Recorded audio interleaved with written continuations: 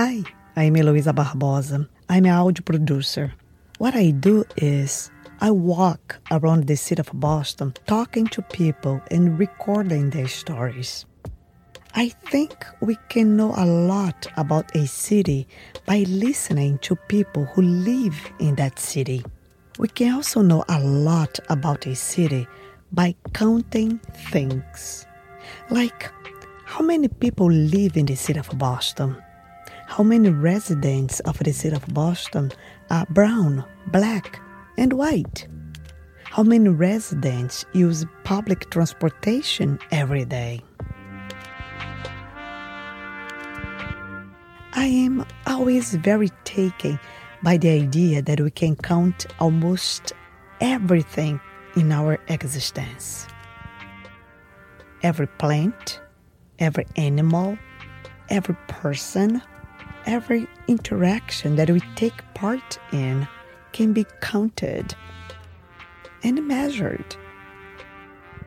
And all this counting is what we call data.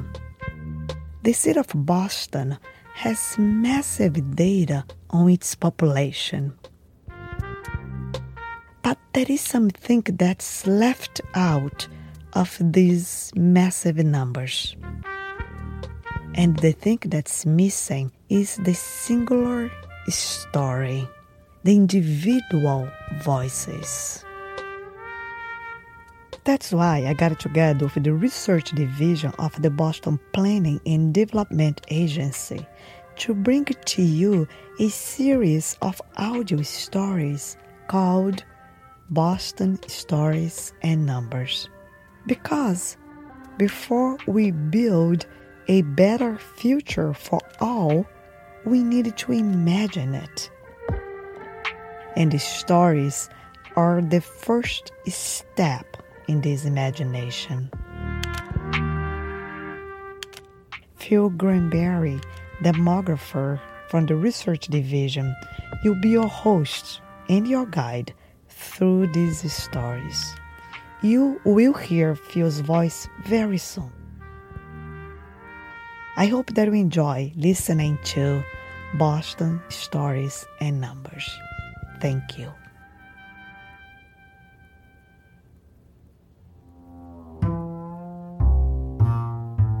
Hi everyone, I'm Phill Granberry, a demographer for the Boston Planning and Development Agency. I will be your host for this episode of Boston in Stories and Numbers.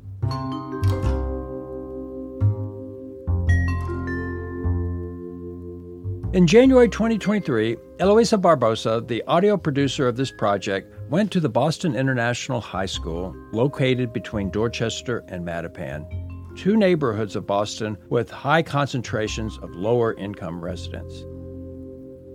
The Boston International High School is dedicated to attending to the needs of recently arrived immigrant youth in the city of Boston who have limited English proficiency or some gaps with their formal schooling. Each year, Boston International High School receives around 200 new students. There, Heloiza met a group of 9 seniors who are in the midst of applying for college. She offered an audio storytelling workshop for these 9 seniors and recorded them reading their college essays. She also gave each one a recorder and asked them to capture sounds of their lives. What you will hear are 5 very moving audio essays that are infused with the spirit of imagination and hope for the future. But before we go into the episode, I want to let you know that you will hear 5 of the 9 essays, but you can go visit the website Boston Stories and Numbers to listen to the amazing audiograms of all 9 essays. I hope you enjoy listening to Boston's Future in 9 college essays.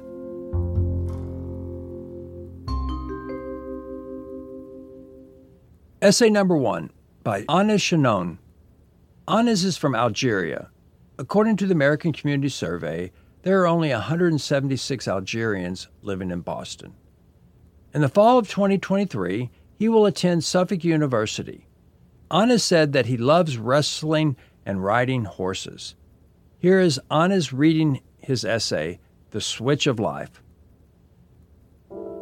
When I was 10, my mother announced we were going to the United States. I was excited and imagined it just like in the movies. I said it before and I'll say it again. Life moves pretty fast. You don't stop and look around once in a while, you could miss it. But at first, that wasn't true. At the beginning of each year, teachers read the names of students and ask them where they are from. When I said Algeria, a country in Africa, my middle school classmates' ignorance and stereotypes began. They said things like, "You're from Africa and white?" Some called me Osama and tossed their bags in front of me in the hallway yelling, "It's a bomb." I couldn't advocate for myself in English yet, so I got into many fights. Every morning, I would wake up and ask myself, should I go or not? I spent days inside watching TV. That year, when I was fasting during Ramadan, a teacher noticed and asked me if I was a Muslim. I said I was a Christian. I became ashamed of who I was.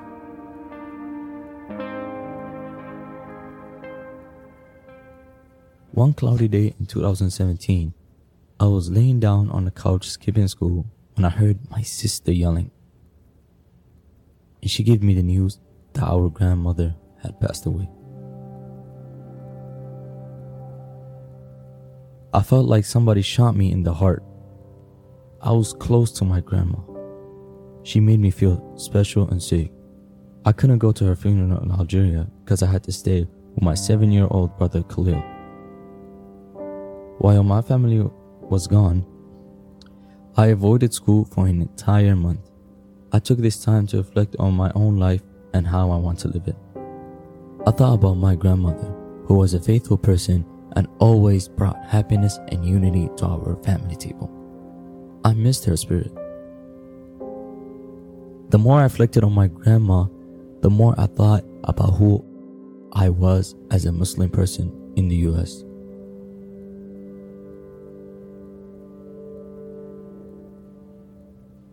I opened Google and searched how to live a meaningful life as a Muslim teen. When I started high school later that year, I decided to stop running from who I was.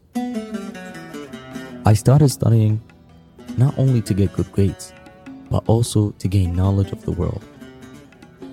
I learned about my culture, its history, and the contributions my ancestors made to humanity. The Islamic Golden Age showed me how Islam inspired people to use knowledge to improve daily life and better understand the world. I was inspired to do the same.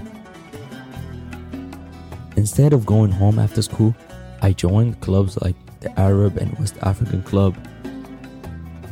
Many of my classmates are also immigrants who experienced racism, and we accept each other for who we are. My hopes for America has finally become real. I am proud of my Muslim culture. I invest in myself and find ways to make changes and give back to the community. I inspire to gain more knowledge, and I want to have a job that contributes to humanity. My family moved around a lot, and I want to provide a stable place that they can call home. Starting my journey to find who I am changed my life for the better. In college, I will continue this journey. Wow.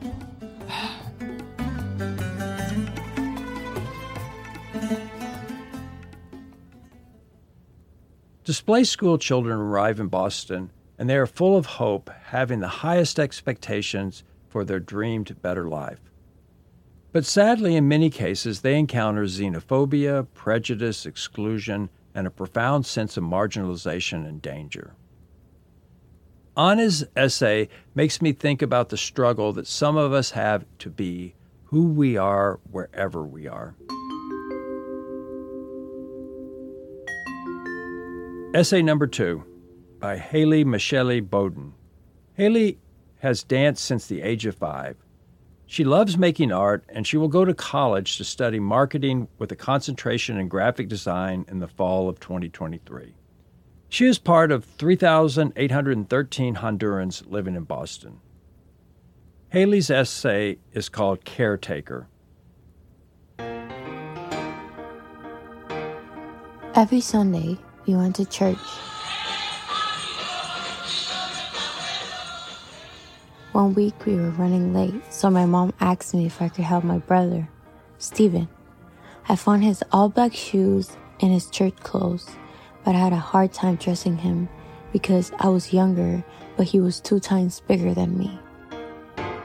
Steven is comfortable with me, so he is calm and accepts my help. In the name of Jesus, we pray. Amen. I love church, not only because I felt joy and peace, but I also got to be a kid because my mom was there. I had more freedom and I played with my friends.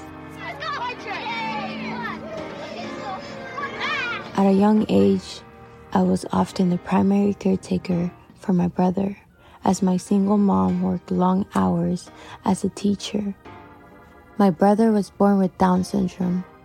Our small city in Honduras does not have enough resources for people with special needs. There was only one school available for kids with disabilities, and the highest grade they offered was 3rd. My mom was all alone, and I had to step up to the plate.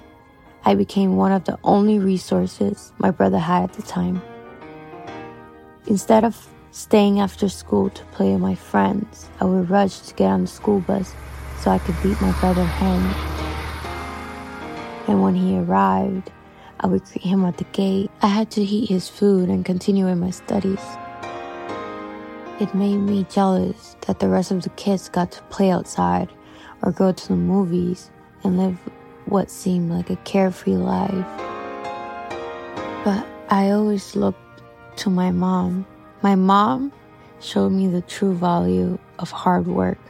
Although she worked long hours, she always showed us her best self. At the time in my life when I felt hopeless, like I didn't have a purpose beyond a caretaker, she said to me, "Haley, todo mundo tiene algo que contribuir en este mundo. And you might fall, but you have to stand back up and keep your head up."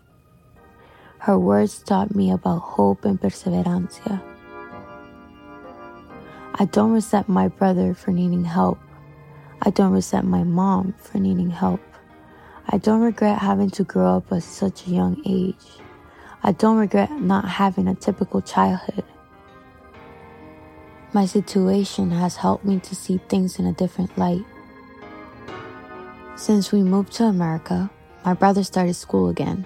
I've seen his progress and realized that if we still lived in Honduras, he would not have the communication and life skills he has here.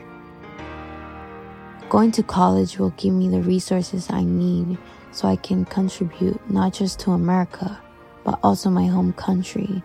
I want to create a foundation so the kids with disabilities in Honduras can improve and have better opportunities to become part of society. My brother never had the chance to develop speech and other motor skills that would have allowed him to be more independent. I will make sure that future generation of kids with disabilities have the resources they need to live happy and healthy lives. I will work hard to become a positive role model for those in need. I want to continue to be a caretaker.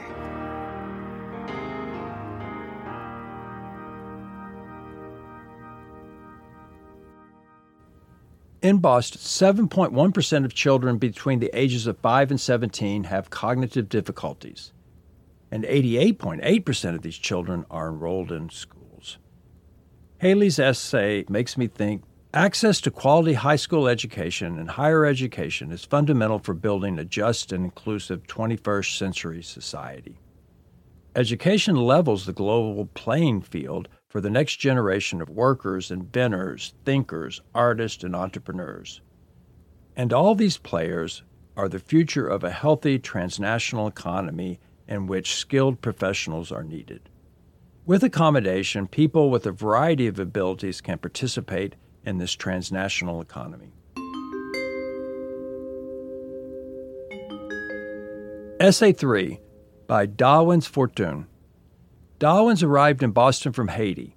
He brought with him his passion for soccer, which gave him his skills to score his greatest goal. Here is Dawins reading his essay, Goal.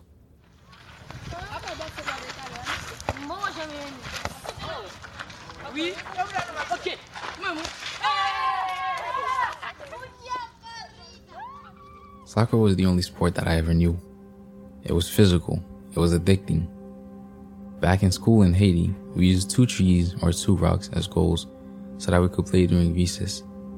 When we played on weekends, we stuffed an orange into a sock to use as a ball.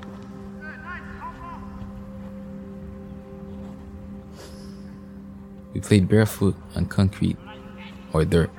We played even though our shoes tore and we may not get new ones until the next school year. I used to be slow, and when I shot the ball, it went way over the goal, or to the left, or to the right. It took me a couple years, but I love seeing myself improve. Soccer was the only future I saw until I moved to America. In July 2016, I was dragged from Haiti because my dad was immigrating to the US. My parents didn't even tell me I was moving until a month before. I was so shocked. I have an older brother and 2 sisters. Why did they choose me? My parents saw that I was good at school and they believed I could eventually make a lot of money and succeed. I could take care of my whole family. This was my only goal. Before leaving, my mom told me, even if people are mistreating you, go through it and don't forget where you came from. The summer before 9th grade, I went through a transformation.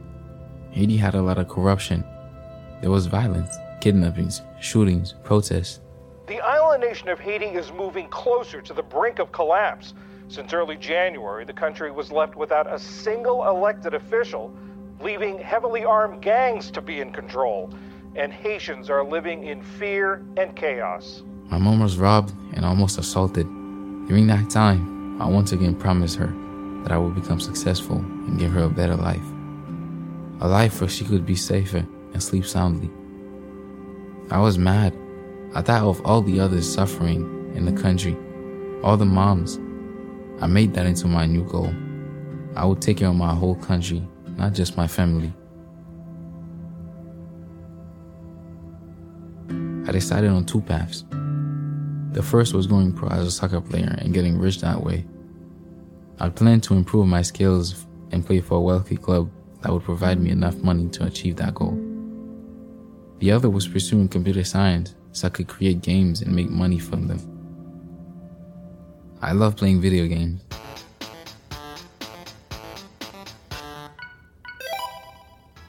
Video game creators write a lot of code. They spend time constantly improving and tweaking their work to make updates, just like I did back on the field in Haiti. Coming to the US has allowed me to continue to improve. I'm on the school soccer team. I have cleats. I have a bigger field where I can play. A gym where I train. Now I run faster, play better. When I shoot, I am more likely to reach a goal. I'm getting a good education and good grades. I have the opportunity to go to a strong university where I can take computer science and play soccer. I believe that by going to college, I am on a clear path with the ultimate goal of helping my family and my country. Thank you.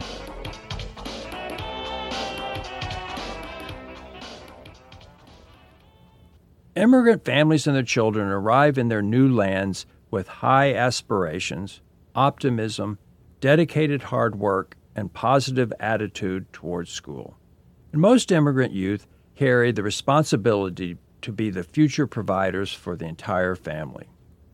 In Boston, 73.5% of computer-related occupations are held by the native-born and 26.5% by the foreign-born. I wish Dawins all the best to score his life goal.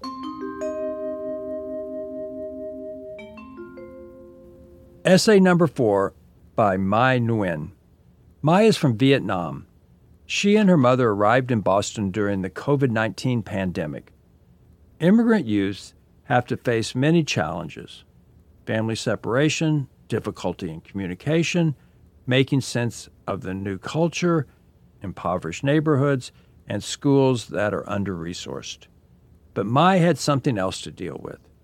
Here is Mai in her essay, How I Glued My Broken Heart.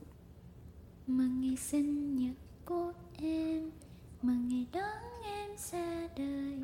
Happy birthday to you. She blew out the brilliant fire in front of my face, while her friends, relatives, and parents cheered so loudly that it echoed around the room.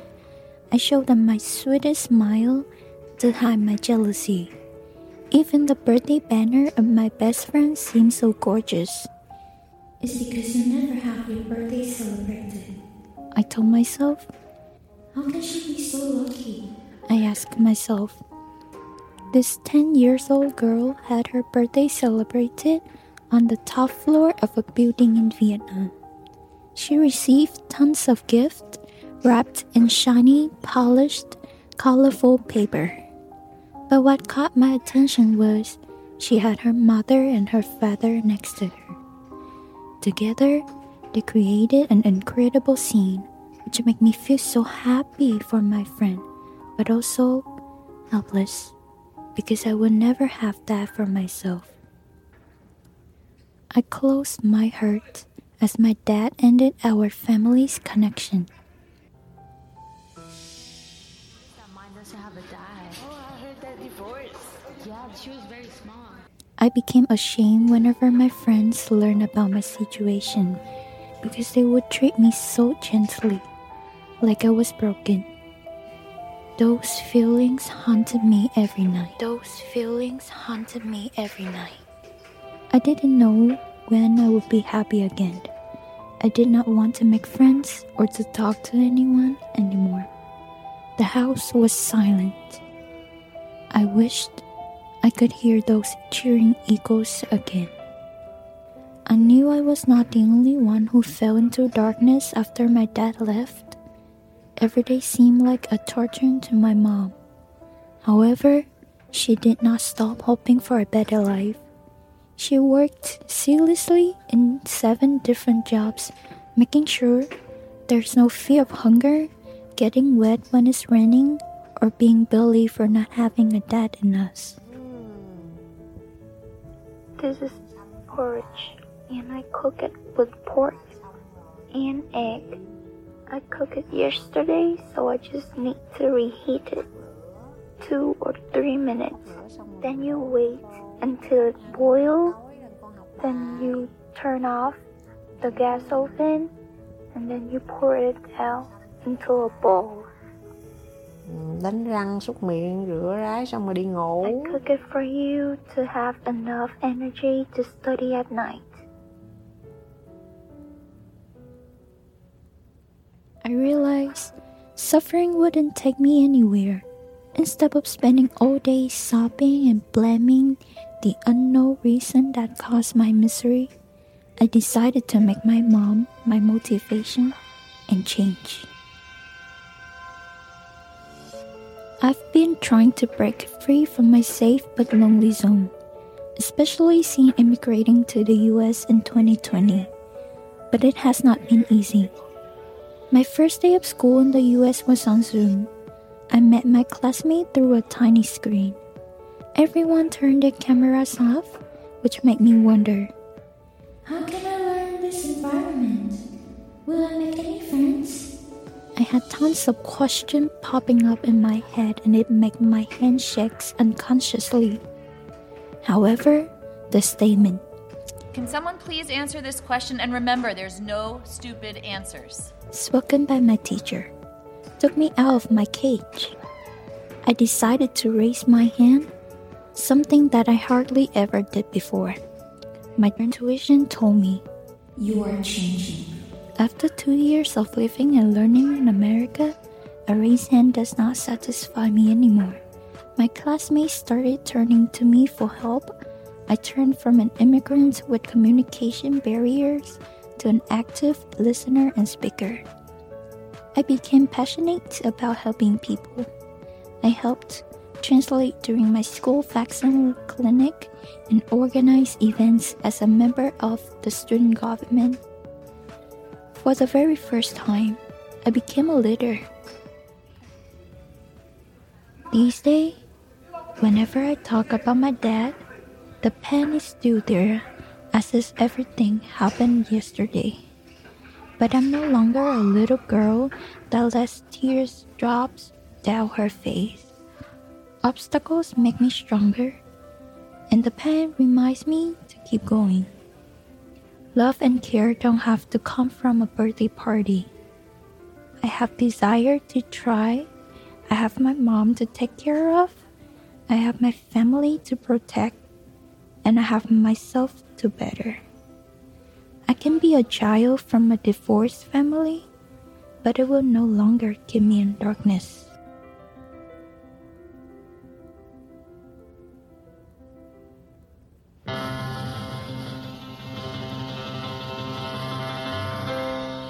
Happy birthday to you.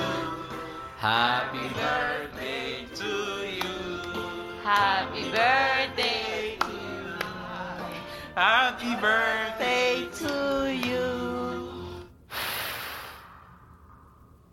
Mai will attend Northeastern University in the fall of 2023. 1.8% of Boston's population was born in Vietnam. She said that before attending Boston International Newcomers Academy, she had never heard of countries like Cape Verde. Today, her best friend, Adelsa, is from Cape Verde and also a senior. Adelsa will attend Simmons University. You can hear her essay on the website.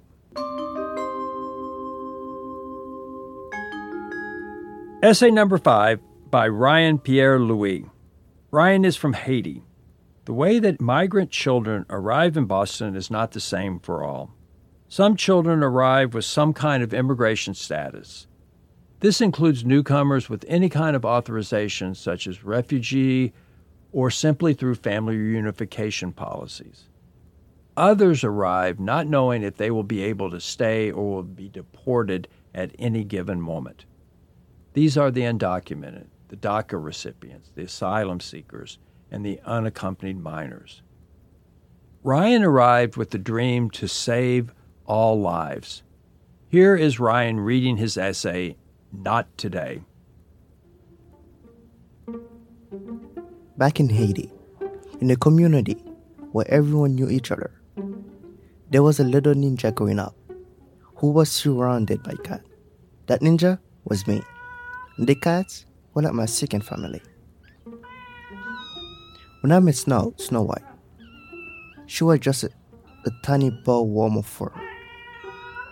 She still couldn't work or eat by herself, so I had to do everything for her.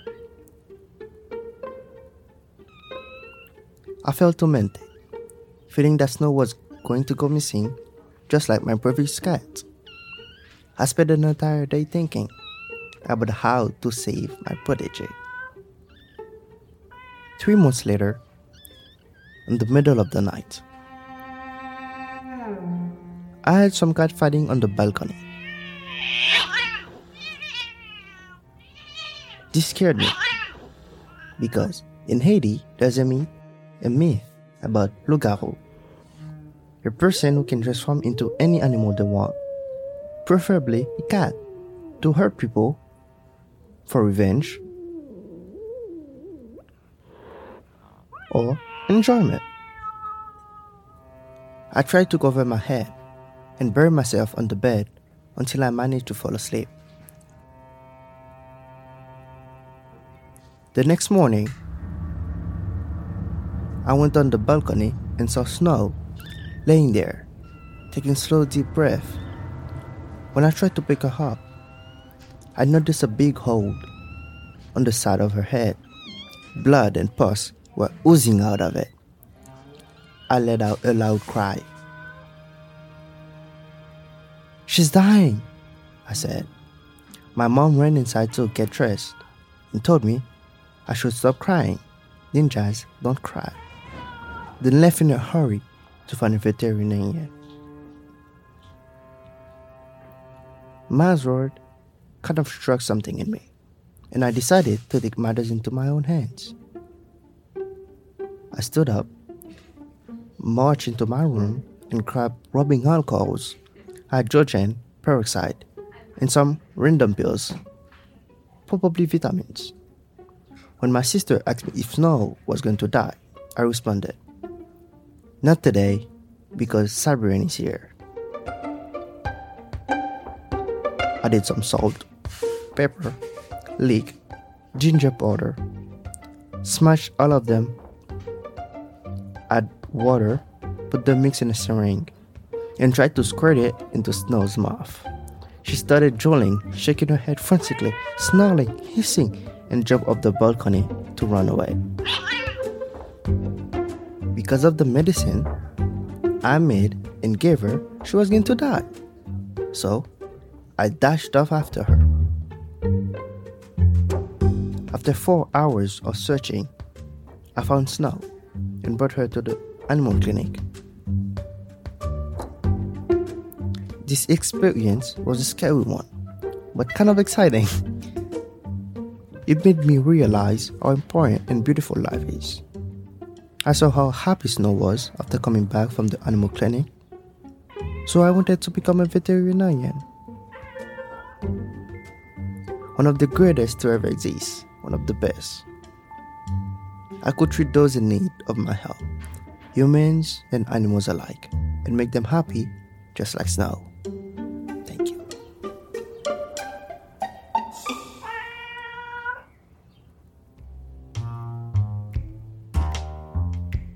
Ryan will attend UMass Lowell in the fall of 2023. Access to higher education is crucial for the young migrants who are escaping poverty, inadequate or unsafe schooling, collapsing social structures, and bleak work prospects. Without higher education and stimulating job opportunities, their desired quality of life will be just an illusion. I don't know about you, but listening to these college essays makes me think that we cannot ignore the data. Boston has more than 690 residents, and in the city, 29% of the population is foreign-born, and many are children of immigrants. So immigrant or foreign-born have significant contributions to make to the future of Boston. And so I ask, will we continue to disinvest in those who arrive ready to succeed, or will we match their enthusiasm with resources to help them achieve their best potential? These choices are ours, and the consequences are great. This country has been challenged and enriched by waves of immigrants eager to make a better life for themselves, and especially their children. Special thanks to Ryan, Haley, Dowens, Dario, Saskia, Mai, Adelsa, Don Carey, and Anis for reading your essays and generously sharing your world with us.